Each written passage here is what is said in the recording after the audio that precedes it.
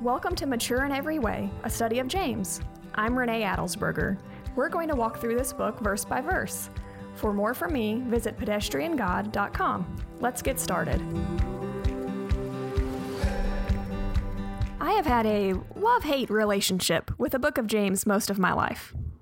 Okay, so love-hate is a strong phrase to use in reference to the Bible. But I love the book of James because it is easy to read.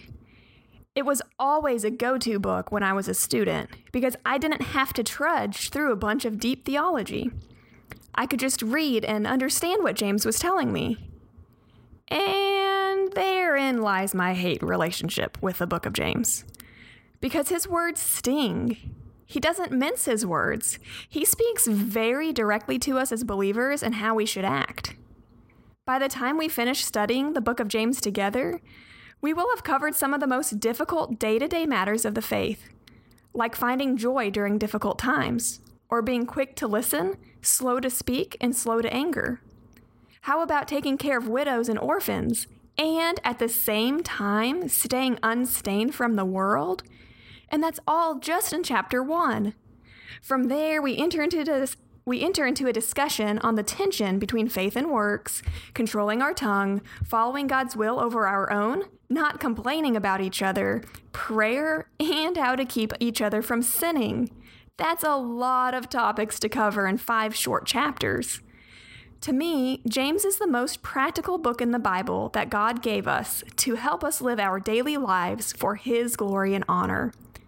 If we can master the commands found in James, we will live in unity with one another and experience a close walk with God. But we're human. We're going to fail. You're going to read James and be convicted by the Holy Spirit over one topic, whereas I might breeze right through that and be convicted by the next. We all struggle with different sins. But James does a thorough job in naming so many that we all struggle with. So I'm excited to help guide you through the study of the book of James. This is a new format for most of us, so here are a few simple instructions. First, do your homework. Most of them are incredibly short in order to give you plenty of time to read and reread the passage. Go deep and ask the Lord to help you as you answer the questions that follow the text. Second, listen to the podcast. Then go back and answer a couple questions that are labeled after listening to the podcast. Finally, repeat. Get it? Homework that goes along with the text, podcast, a couple reflection questions, repeat.